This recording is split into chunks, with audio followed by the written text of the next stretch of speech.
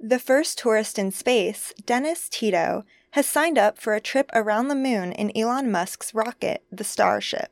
The announcement was made on October 11th, when 82-year-old billionaire Tito and his wife, Akiko, revealed their plans for a week-long journey around the moon, where they will get as close as 125 miles to the lunar surface. This will be Tito's second time traveling beyond Earth's atmosphere. In 2001, Tito kicked off space tourism by becoming the first man to effectively pay his way into space. Back then, Tito's trip cost $20 million, but he hasn't revealed how much he'll be paying for his seats on the Starship. Still, the Starship is far from complete and must undergo rounds of testing and development before a moon tour becomes possible. Once completed, Musk's ship will have 394 feet and 17 million pounds of liftoff thrust, making it the biggest and most powerful rocket ever built. But it could be years before Tito's desire to fly to the moon becomes a reality.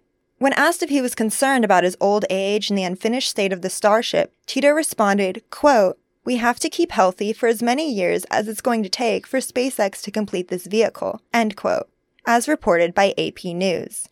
Tito and Akiko's motivations for the flight include celebrating their retirement, supporting Musk's vision of a spacefaring future, and inspiring others to explore what lies beyond Earth's boundaries. With KCSB News, I'm Jennifer Zweigel.